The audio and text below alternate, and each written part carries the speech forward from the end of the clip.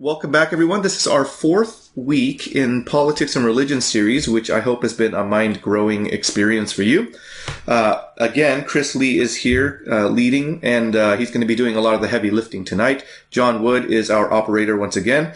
And we've talked several times, by the way, on how we're not trying to recruit anyone to any of our personal opinions, and I hope that you are by now convinced that we are just trying to promote responsible thought and biblical thought on your end without you having to agree with us necessarily. We want you to be before the Lord and agree with the Lord and do your best to find out what He's saying and all that kind of stuff. And it seems like everyone has been able to experience some freedom to openly express their thoughts, and they're able to do that respectfully.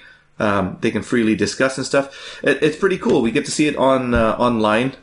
Even just earlier today, Reggae shared a video, if you guys saw, that had some updates on Breonna Taylor that Chris will also follow up on. And it includes some details on how that case ended. In our Facebook group, on our page, we also get to see a bunch of conversations taking place on the different subjects. I posted a picture of Jeff Bezos and a funny little remark about him and stuff. And Grace Huang brought up some really good points about education, training, skills, credentials, and how that plays into salary and how that, in a way, justifies differences in salary. And, and it's great thought. It comes from someone who's experienced in business in different countries and can compare it to the United States and stuff. And it's neat that we get to have this little open space where we all get to talk, and it's hard to figure all this stuff out, but this is a place where we can learn together. But of course, the point of all this is to say that things aren't simple, and there are lots of pieces of information and different variables to consider, and so we want to stay humble, biblical, and respectful in discussing all of this. We want to stay teachable to keep learning more. Right. Well, today's topic is family values and gender identity, which, these are huge topics, right? They used to not be. They used to be obvious things that the majority of the population just assumed and agreed upon. And yet it's not like that anymore. In the recent years, this has become a raging topic of debate. And so we have a lot to say about that. Chris will start us off. All right, so before I get going on the meat of the issue of today, which is the family value and gender identity topic, we are going to discuss, like Rand mentioned, a little bit about the Breonna Taylor case and the things that were, decided by the grand jury last Wednesday. And so the grand jury, basically a grand jury is similar to the jury of a criminal court case. In the biggest difference is that this jury is they come together and they analyze the evidence and they find out whether or not a crime has been committed and can be charged. So this is like a jury that deliberates before it goes to court, whether it should go to court or not. The grand jury ruled that there will be no criminal charges filed against officers Mattingly and Cosgrove, who are the two officers who were shooting through the doorway of Breonna Taylor's apartment and are the two officers that are believed to have been firing the bullets that actually did hit Breonna. Officer Hankinson, however, the one that shot from outside the apartment, has been charged with 3 counts of wanton endangerment. What that means is 3 of the 10 rounds that he shot, the bullets ended up in the apartment buildings of neighbors. And so the Officer Hankinson, he pled not guilty for that charge and is currently out on bail.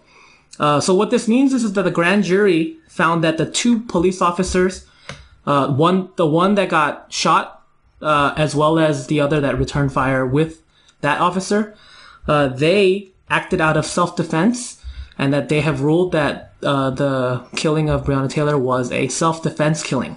What does that mean? That means that it is not a homicide, and homicide includes murder and manslaughter. How the legal system differentiates between the two is murder is often premeditated and done with malicious intent, whereas manslaughter is done essentially from either recklessness, negligence, or a situation where there was no malicious intent. Most often, manslaughter is attached to deaths involved with drunk driving. So, by ruling that it was a self-defense killing, it is not a homicide and therefore is not a crime. That does not change the fact that the city did rule that it was a wrongful death and is still agreed to pay out the $12 million to Breonna Taylor's family because it was a wrongful death. But by the letter of the law, there were no crimes committed because the death was not a homicide. Specifically, also, there have been revealed through the ballistics report that the one person that acted dangerously, Officer Hankinson, none of his bullets were the bullets that hit Breonna Taylor. And so there's no way to attach even manslaughter to the person that was acting irresponsibly and not out of the self-defense. So I'm bringing all this up, and obviously there are a lot of other issues that are also being publicized. As Rand said, that Reggae shared a video on the page that talks a little bit more about whether the warrant was justified. You know, did they have enough evidence to go into her house? And then also even after the ruling came out, one of the jurors, who obviously has decided to remain anonymous, is actually asking for the records of their deliberation for the 3 days to be public so that people can find out why exactly they, came to that decision. And the juror is actually claiming through his lawyer that the Attorney General was almost forcing them towards a direction. And so there are still things that have yet to completely come out publicly to the general public, that everyone is made aware of these things. You actually have to go and read documents and research further if you want to know some of these things. But the point that I'm trying to make is that the burden of proof when the legal system is trying to find someone guilty of a crime is on the people trying to prove that a crime was committed. The idea of innocent until proven guilty, it is a constitutional right to all Americans. And so ideally what I want to kind of throw out there is the idea that, so as compassionate people who obviously have relationships with Christ, our definition of justice and morality are very tied. We want because someone was wrongfully murdered, someone should be punished. We do adopt a lot of times an eye for an eye type of mentality. However, with the way the legal court system is, unfortunately, that's not always and that's not often the case. There is plenty of reason that you can, under the court of law, justify what happened completely as self-defense and that it was not a criminal issue.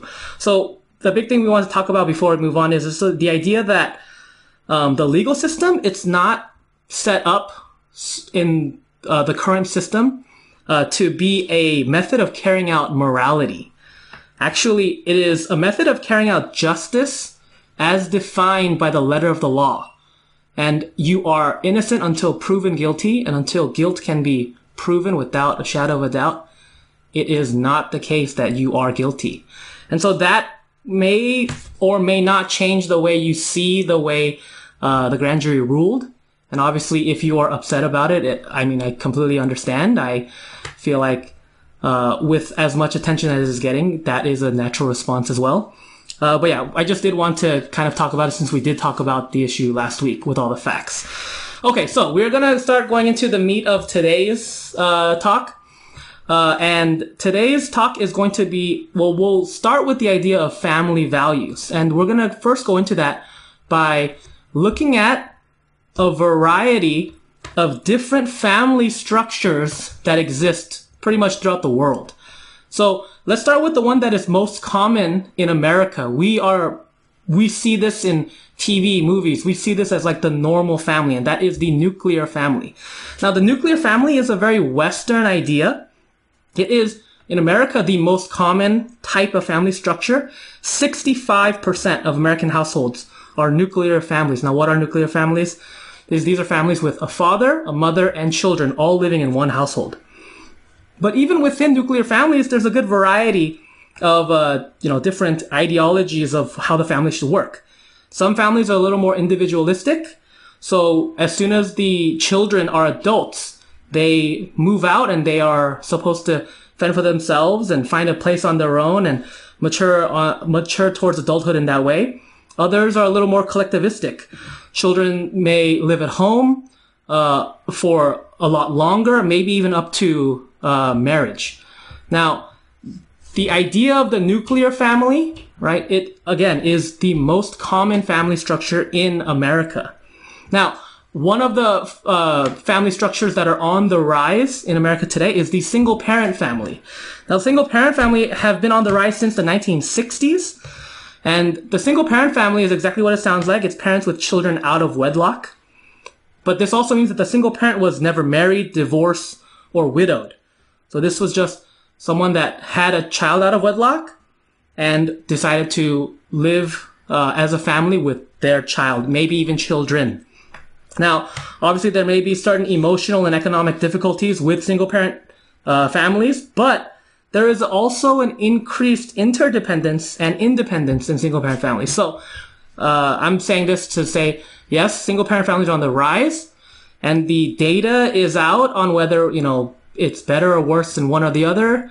There are cases for both. Now, we are talking specifically now about these American styles. What is the most common type of family internationally? Well, in the world, the most common type of family style is the extended family. Now, the extended family, these families may include grandparents, aunts, uncles, cousins, all living under one roof. This is very commonly seen in Asian, Hispanic households. It is very similar to a different family structure we'll be talking about right after, called the village family structure. And again, this is the most common type of family structure in the world. Now, what is the village economy family, or how is that different? Well, this is actually, the idea of the village economy is very specific to Africa and South America. The idea is here, and this particular fact is very specific to a region of Africa, actually, where all brothers of your father are considered your father. All sisters of your mother are considered your mother. And so the idea of the village economy family, it gets rid of the idea of uncles and aunts. They're all fathers and mothers. And it also, by relation, gets rid of the idea of cousins. So cousins don't exist, it's all brothers. And it's called the village economy because this type of family structure, it started in villages where all kids pretty much of the generation are brothers and sisters, and all the adults of the previous generation are all mothers and fathers. So the idea of it takes a village to raise a child, that is something that is actually the case in the village economy family. Now, we're going to also go through a lot of different types of families where there may not be as many of them, but it is also a common type of family structure. But we'll try to go through these pretty quickly. One is the childless family or cohabitation. So some couples decide intentionally not to have children. So a childless family is one that is married, but they decide not to have a kid. Cohabitation are a couple that have not married. Now, this decision may be voluntary or involuntary. Because, there may be reasons for not wanting to have children, but also there might be reasons for not being able to have children. And then cohabitation, like I said, it's amongst dating relationships. Another type of family structure is the step family. The step family is any possible combination of the merging of members of different nuclear families. So this could be the case where one or both parents were previously either single parents or divorced or widowed before finding another spouse. Another type of family that we see is co-custody families. So this is when two divorced parents have legal responsibility over the children that they've had. The children may alternatively live in each home, or they might live in a primary home with regular visitations from the other parent. Another type of family is the adopted family. Parents have adopted a child through different either an adoption agency, through private adoption, through independent adoption, through foreign adoption, and it's very related to the idea of the foster family, where a foster family, it's a family that provides custody or guardianship for children whose parents are unable to take care of them. The family is usually assigned by the government through social service agencies, and government aid is given to help out this family to take care of this minor. Another type of family that you may see is the legal guardian family. So the legal guardian family is when the guardianship of a minor is documented and contractually passed on to someone else. The most common guardian is the grandparent in America, but this may be because the original parents are either physically or mentally unable to take care of their children, either because maybe they might have passed or they have incapabilities. But it must be done through the legal system. There is a contract that needs to be passed to pass over the guardianship of an individual. And sometimes it's done through relatives, family, friends. But this is also one of the ways that a family can be structured. Now, these next few are not necessarily different types of families, as they are just, different definitions, maybe. So here's one. So family by choice. So this is actually the terminology was created by the LGBT community before gay marriage was legalized. So now, currently in America, since 2015, gay marriage has been legalized, and so a gay couple could be considered any of the previous definitions that we have listed.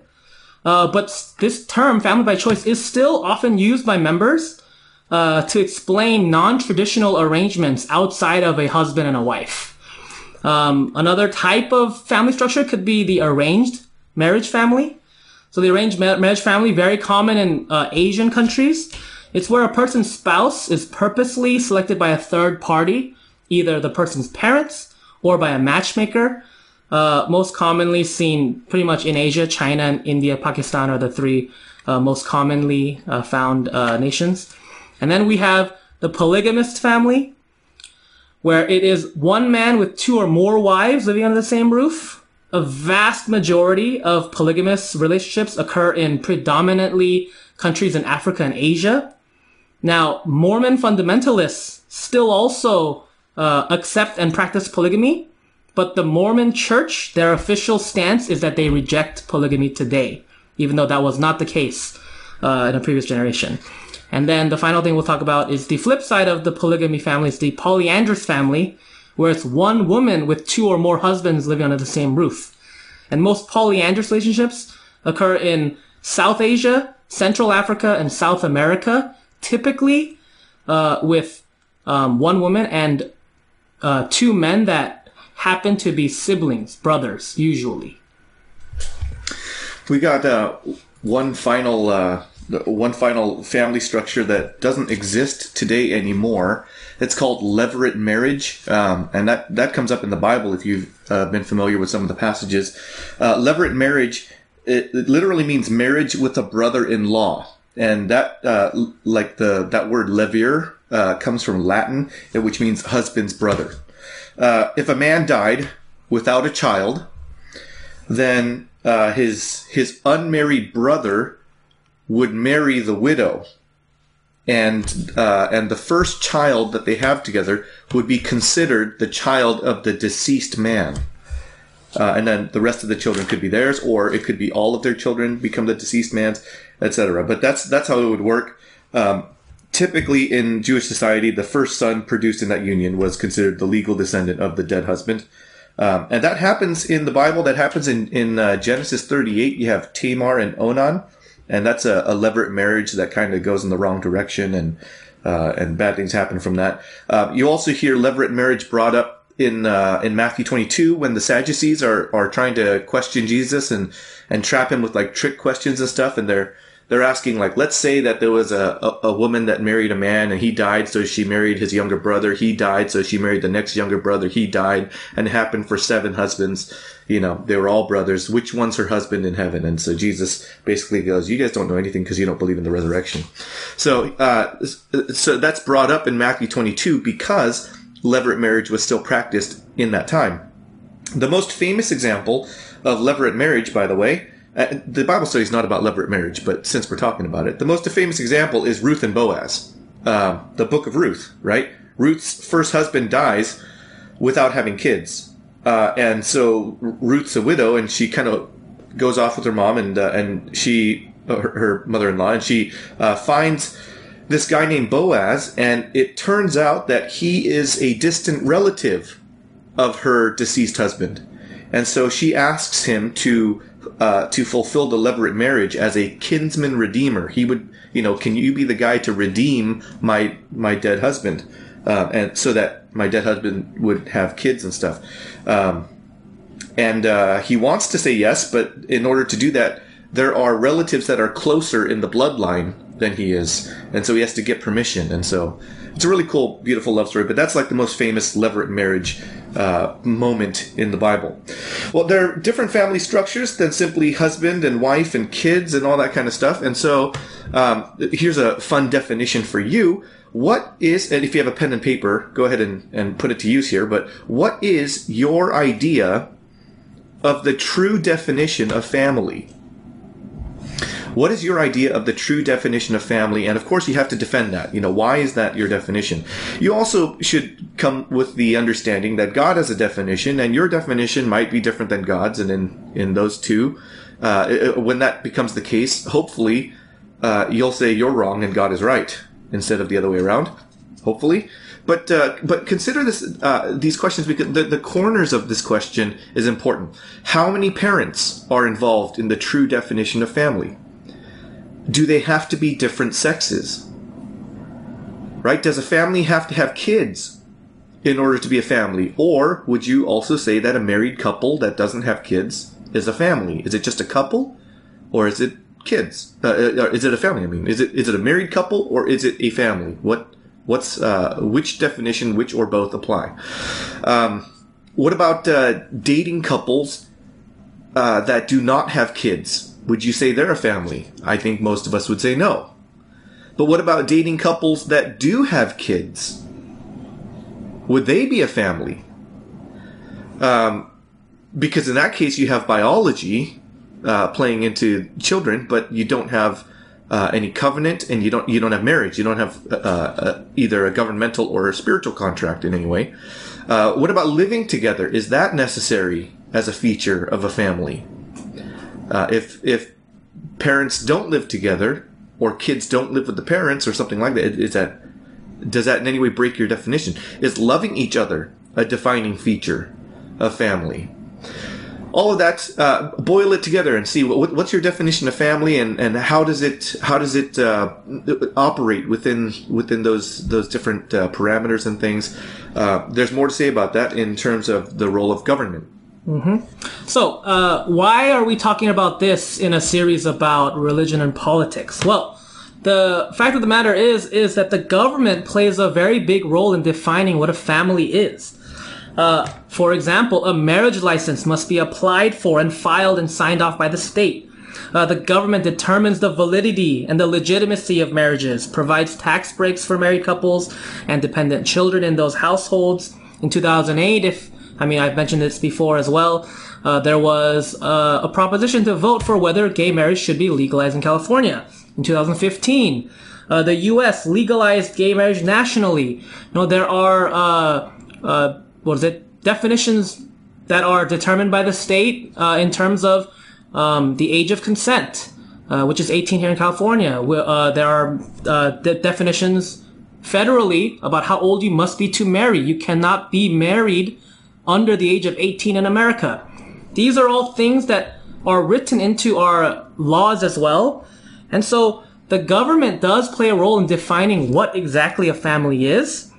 The question, and then to go further, however, though, the government does not determine who can cohabitate, who can have children. So the government is okay with, people having children out of wedlock. The government is okay with anyone living amongst and with whoever they'd like. But the government does define what marriage and what families are.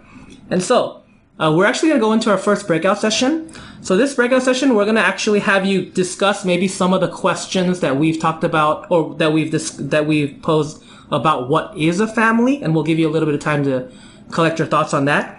But also, we'll ask, how involved should the government be in the designation and definition of families? So this is going to require you to actually share what your definition of family is, as well as what should the government do in regards to defining and designating laws to follow up with that definition of family. And so we're going to give you 30 seconds or so to collect your thoughts on how do you define a family. Now, Rand gave a lot of different hypotheticals of, well, would this be a family? Would this be a family? And then we're also going to give you a little bit of time to think about how should the government play a role in the definition and the designation of families.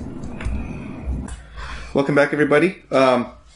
We are continuing our discussion then on the issue of gender, sex and gender specifically. I wanted to take it more in a biblical direction on this.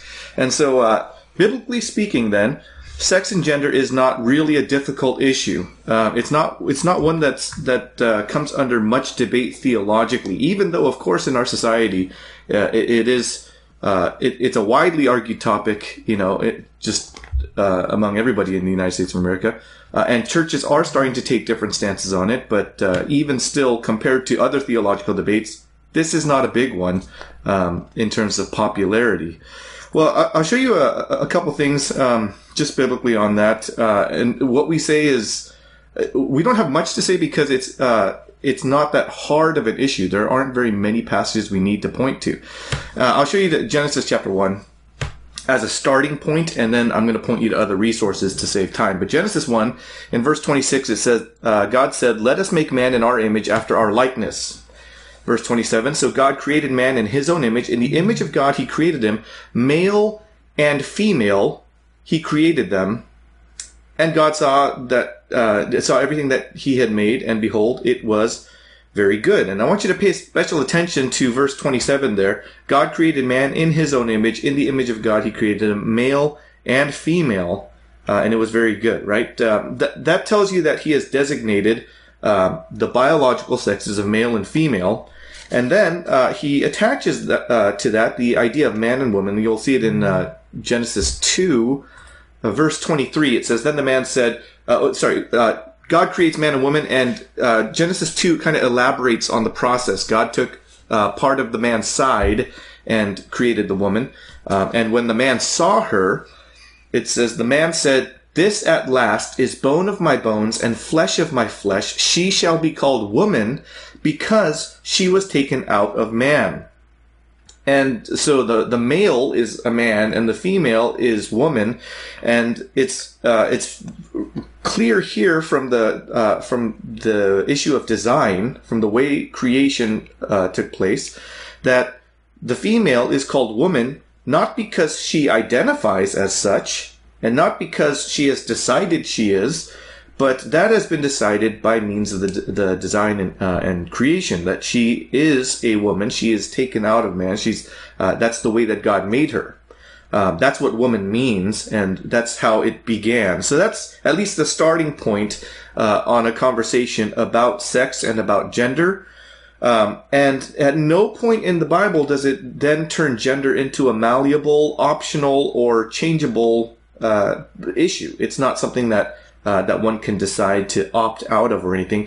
In fact, there are some clearly unmistakable moments in Scripture where God expresses his abject disapproval of adopting the wrong gender. A good example of that would be a law that he made for Israel, where he said in Deuteronomy 22, verse 5, a woman shall not wear a man's garment, nor shall a man put on a woman's cloak, for whoever does these things is an abomination to the Lord, Yahweh, your God.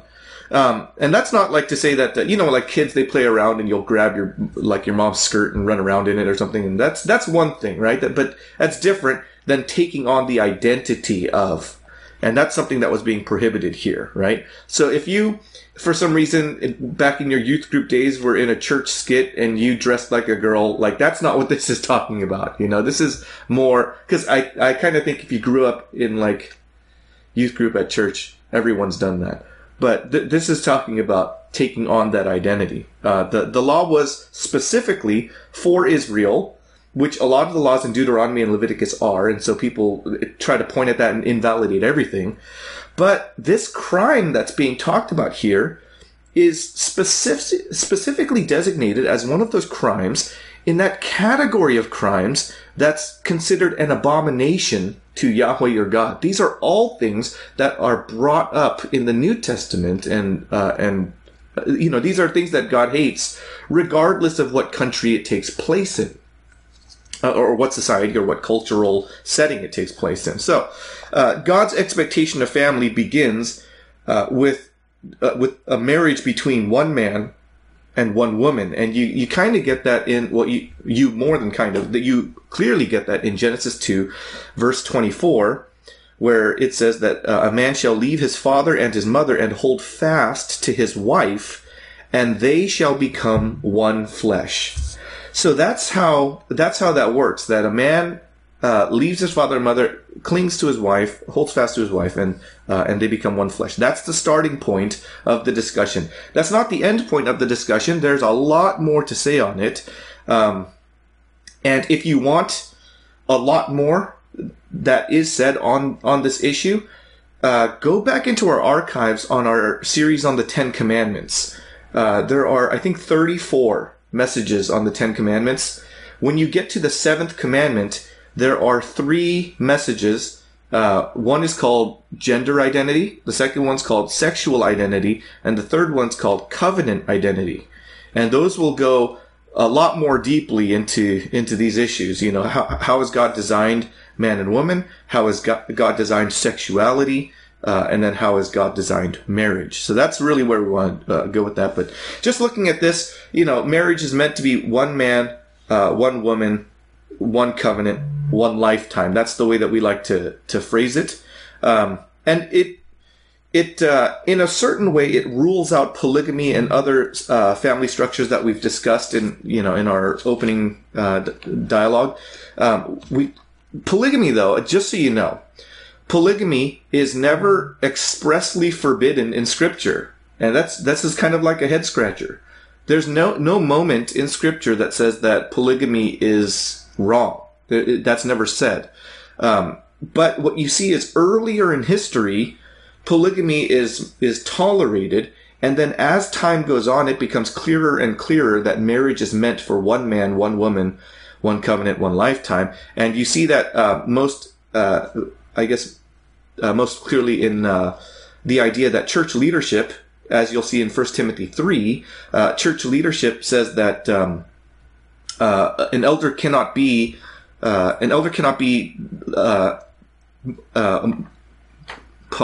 polygamous. Sorry. He has to be a one-woman man. He has to be the husband of one wife, is what it is. And not only that, but marriage is understood in Ephesians 5 to be a metaphor between Jesus, who's the groom, the bridegroom, and the church, who is the bride. And there's one bride, there's one bridegroom, there's one bride, and that's it. And so marriage is meant to be that metaphor, not multiple brides. So the church, which is the collection of all believers, is one bride, not multiple brides. Anyway, we can get into a very detailed discussion on all of that, and I don't want to sidetrack the argument or the discussion on the role of government in all of this. So again, if you want to find out more about that, you can get into our 10 Commandment series on the 7th commandment to look up gender identity, sexual identity, and covenant identity. But for now, let's get more into the recent topic of our day, which is transgenderism, which is popping up as a huge conversation, and it's turning into a dispute on whether or not there are rights and to transgenderism, and also whether or not people who are not transgender need to accommodate to and adjust for these things. Chris? All right. So currently, as we've discussed, transgendered individuals, they are protected under anti-discrimination laws and are free to identify with whatever gender that they choose. Again, I'm going to say what I said at the very beginning of this talk. The laws are not about defining morality as they are about agreeing and going with the precedent. So the burden of proof is on the side of determining whether someone is committing something illegal or not. And currently, there are no laws saying that a person cannot identify with whatever gender they decide. Now, again, if anything, if we're gonna go and look specifically and strictly into the laws itself, the laws seem to, more than anything, confirm that because in the anti-discrimination laws, they now include gender identity as one of the things that you cannot discriminate against. The law seems to pretty much confirm that the act of being a transgendered individual is not illegal, it's legal. Now, that in itself, in my opinion as well, should not be up for debate because, again, our laws do not define and describe morality as we as Christians define it. Instead, it's about making sure that nothing illegal is occurring and there are no laws being broken by someone being a transgendered individual. Now that issue hopefully is not an issue that we as Christians are debating non-Christians about. We don't want to, be on the outside saying, oh, transgenderism shouldn't exist. Like, that's not the debate that we should be engaging with other, especially non-believers. The issues that are of a concern and are, something that we can discuss, that we should be discussing, are these. So I'm going to bring up 4 scenarios and questions that we are going to take into our final breakout room time. So one would be, should minors be allowed to receive hormone therapy and pubertal suppression therapy? So currently, if according to the laws in the country, you are not allowed to receive hormone therapy to either increase your testosterone if you're trying to transition from a woman to a man, or testosterone depression and estrogen regimens until you are at least 16 years old. This is an age determined by the endocrinologists of America. They say that once you're 16, you've gone through puberty. And so unless you are 16, you're not allowed to. But is 16 an age where they should be allowed to, since they are not adults? We also define in those laws themselves as well that you can't marry until you're 18. You're not an adult until you're 18, so should they be able to?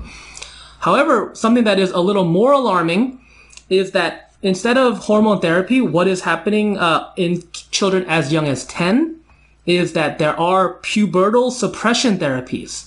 So what does that mean? That it's suppressing or delaying puberty to a later time for children who identify as transgender.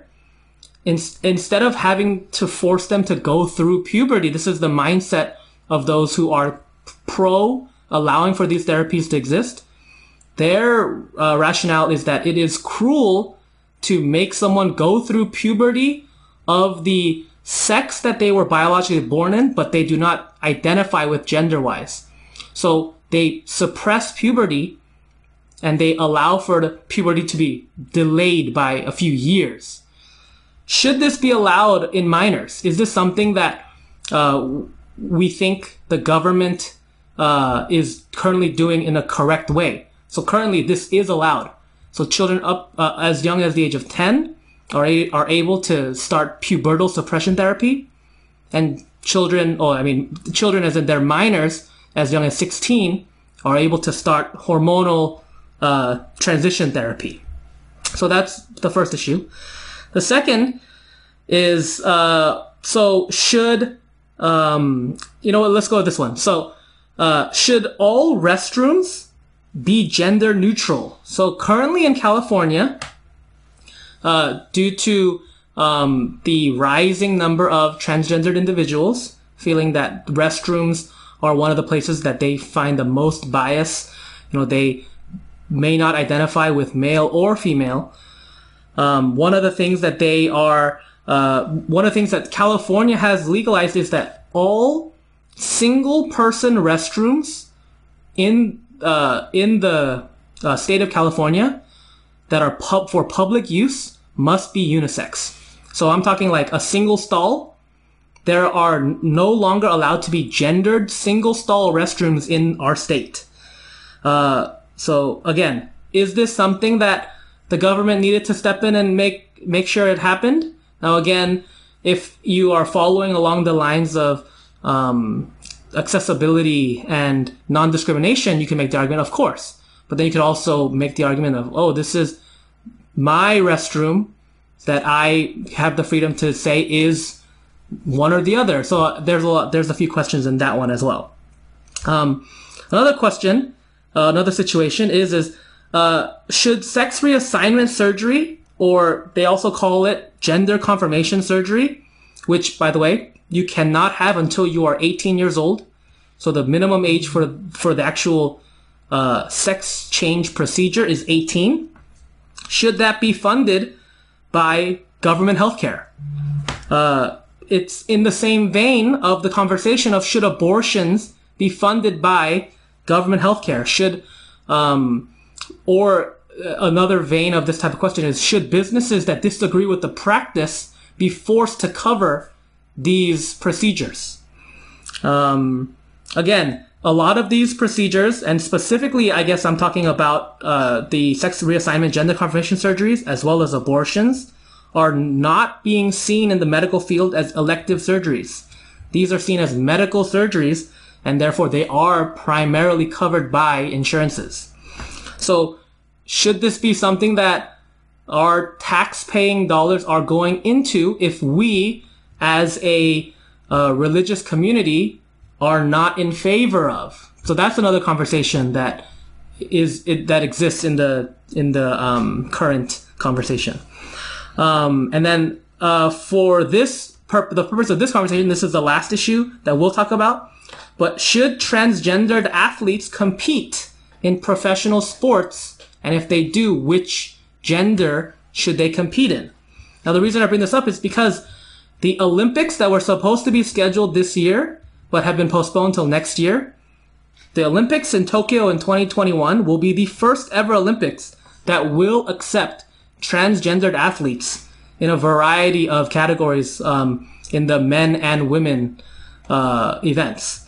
Now, another issue that I think is interesting to be brought up is there is a biological woman, and her name is Caster Semenya. She is a long distance runner, and she was born a woman. However, every time she tests for her testosterone levels, they are abnormally high. So they think that she has an unfair advantage while competing. And the IOC, the International Olympic Committee, 2 weeks ago, they just recently ruled that she is unable to compete as a woman unless her testosterone levels are lowered and she starts to take some hormonal therapy. So again, I'll define kind of what they're saying. The IOC, the International Olympic Committee, is saying they are drawing the line of how to define gender strictly by looking at hormonal levels. It's not about how you are born. It's not about what you identify with. It's what are your hormonal levels at. So if you are a transgendered individual that would like to compete in, for example, let's say that we had a transgendered woman that wants to compete with the men. If her testosterone levels are not at the levels accepted for a man, she cannot compete. If a transgendered man wants to compete with the women, if his testosterone levels are not suppressed to the levels of an accepted woman, he cannot compete. But this woman, Caster Semenya, born a woman with incredibly high testosterone, but like completely female, her testosterone levels are too high, and so she is not able to compete unless she takes hormone therapy to lower her levels. Why do I bring this up? Is this the best way to define what gender is going forward? And it seems as though the Olympics have made that decision, that gender is not, so they kind of went a third route. Gender is not how you're born. Gender is not how you identify. Gender is just about your hormonal testosterone levels. Is that the best way to do it? That's the conversation. There are obviously a lot of debates to be had. And so with all of that, we are actually going to send you out to the next breakout room, where the big question is again, we're going to talk about how much should the laws of the government play a role in these issues. Now, we talked about 4 issues. Hopefully you remember them. If you don't, I think someone was taking notes or putting the questions up. But yeah, we're gonna give you again a few seconds to think about these 4 things And then this breakout time is going to be actually a little longer. We're going to have you guys break out for, let's say, 20 minutes. And so we're going to have you guys think about these 4 things and then discuss, and then we'll have you back in 20 minutes. All right, welcome back, guys. So I actually did want to just add one thing that was amended to the law very recently that I just found out as I was looking it up. California actually changed their laws in regards to minors marrying in 2019, last year. And so minors can marry if they pass one of 3 conditions. It's 1, they have a high school diploma. 2, if one of the partners is pregnant. And 3, if the parents are interviewed by the state to see if there's no coercion or any kind of abuse going on. And the prospective couple is also interviewed to make sure that there are no psychological damages that are occurring. And so minors can marry in California as of 2019, as long as one of those 3 things are satisfied. All right, so Rand is actually going to go ahead and answer kind of a mixed bag of questions that have to do somewhat with this topic. So, Rand? Okay. We're kind of bringing it down to an end here, so we're going to close this off. But I did want to at least address some of the stuff that is asked on a pretty frequent basis, either to me or just in general. I think you need to turn on your video. Oh, I'm sorry. Was Elias's face just staring at everyone? I'm sorry. Yep. I wanted to just address some questions that are asked often. Either to me or to just people in general. But this would be a pretty good example of where my position on some of these questions would differ from other pastors or other Christians of similar theology. So we might be on the same side theologically, and yet still pragmatically, we might come out to different opinions on some of this stuff. So question number 1 is, what's my view on feminism? My view on feminism is that in terms of the role of men and women in the church, I think everybody's clear in our doctrinal statement that leadership in the church is male, leadership in marriage is male. And that's something that actually I'm going to preach on this upcoming Sunday, because we're still in the book of 1 Timothy. We're covering chapter 2, where maybe the most well-known passage on that topic is it's either 1 Timothy 2 or sometimes 1 Corinthians 11 is kind of the one that causes a lot of discussion. Sometimes 1 Peter 3, sometimes Ephesians 5. But I think 1 Timothy 2 is the one where the most heat comes out. My view on feminism, though, is that in terms of spiritual roles of men and women, they're very different. And then anything outside of that realm, I'm kind of uninterested. In a way, I'd say I don't see a problem with equal pay, equal work, equal pay. Like that's fine. I don't see any issues with that. But not everybody is on the same page on that theologically.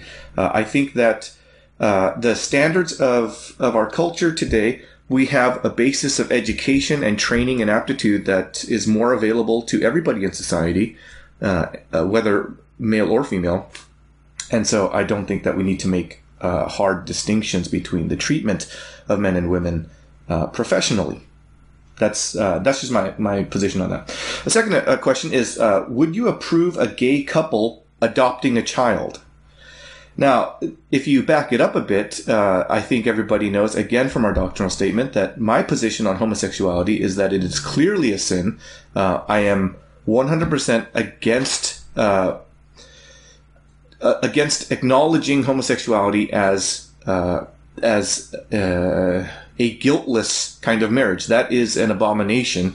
Leviticus 18. There are plenty of places to go with that. But am I against a gay couple adopting, since gay marriage is legal in the United States of America? And my answer to that, surprisingly to some people, is no. I'm not at all against a gay couple adopting. And the reason why is because I do believe that gay parents adopting a child is better than no parents adopting a child.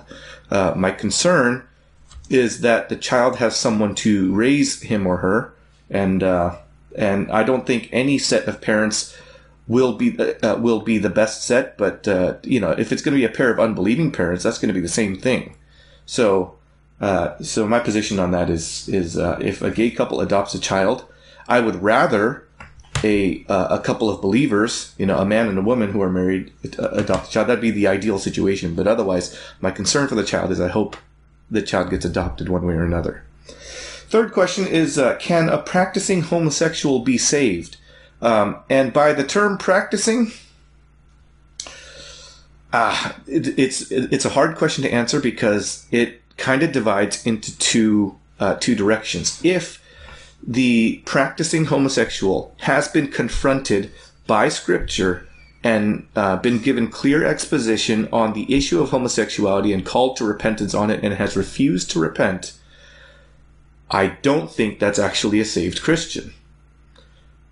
If someone becomes a Christian and has not yet been taught on the issue of homosexuality, but hypothetically, if they were taught on that and were given time to meditate upon it and reflect and repent of it, would eventually submit to the authority of Scripture, then I would think the seed of salvation is there. See, because for instance, you and I, when we became Christians, we have not yet been sanctified out of every single sin that we struggle with, right? But as time goes on and as the sanctification process happens, spiritual growth happens in your life, there is a transformation from what you used to be to what you're meant to be.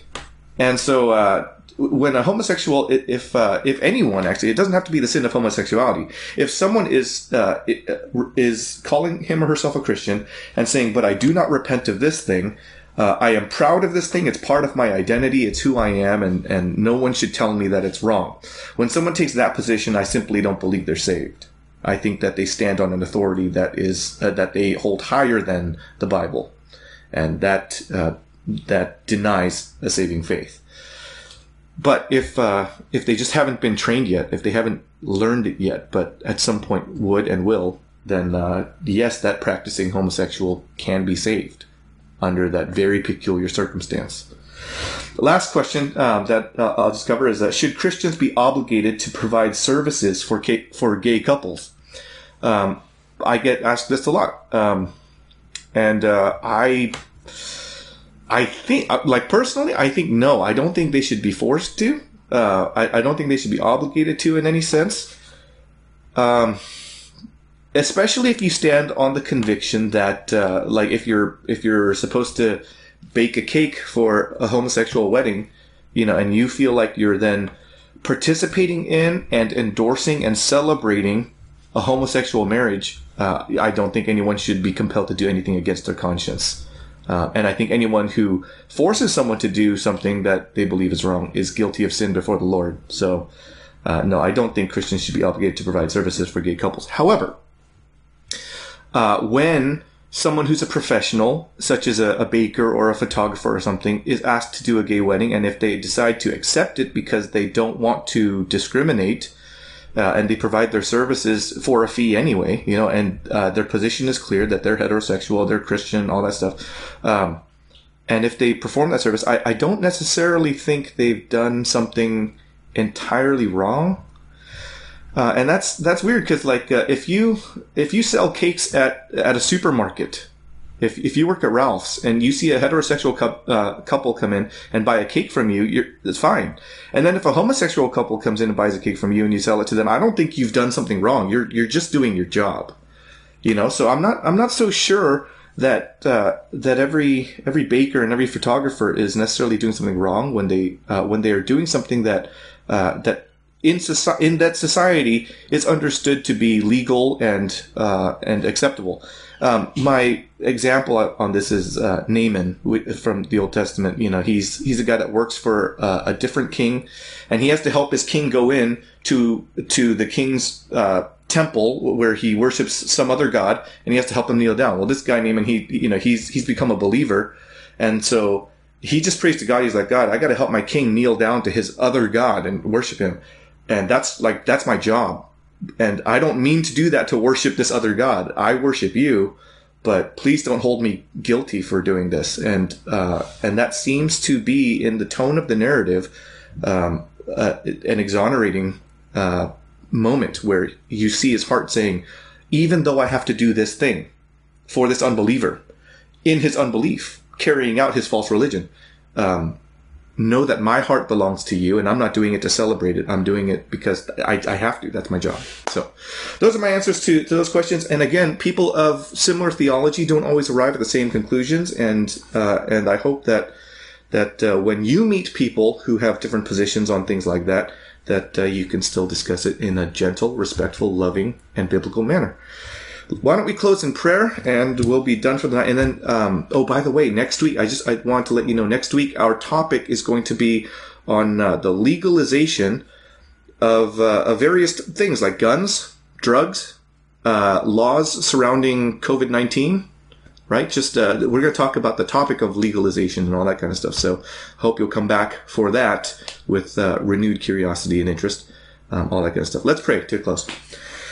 Father, thank you so much. And again, we are so grateful that we get to just bring our minds into a different arena where we get to expand our understanding on certain issues that don't get talked about a lot in church, at least not from the political angle. And so we hope, Lord, that we would become better at serving you, at worshiping you, and that would be reflected even in how we function as citizens of the United States and how we conduct ourselves as members of society, even if we aren't citizens of this country in specific. God, we ask that you would breed in us a responsibility to take care of our society, to care about it, to steward it well, and to use our legal means to bring about better ends for everyone around us. We want to prevent sin. We want to promote righteousness, and do that in such a way that consciences don't get seared and people don't get used to sin being normal, so that it would be easier for us to communicate the gospel and bring people to a better and brighter understanding of the gospel and the message of Jesus Christ. So take care of your church and help us to come back and learn more next week. Thank you. And in Jesus' name we pray. Amen.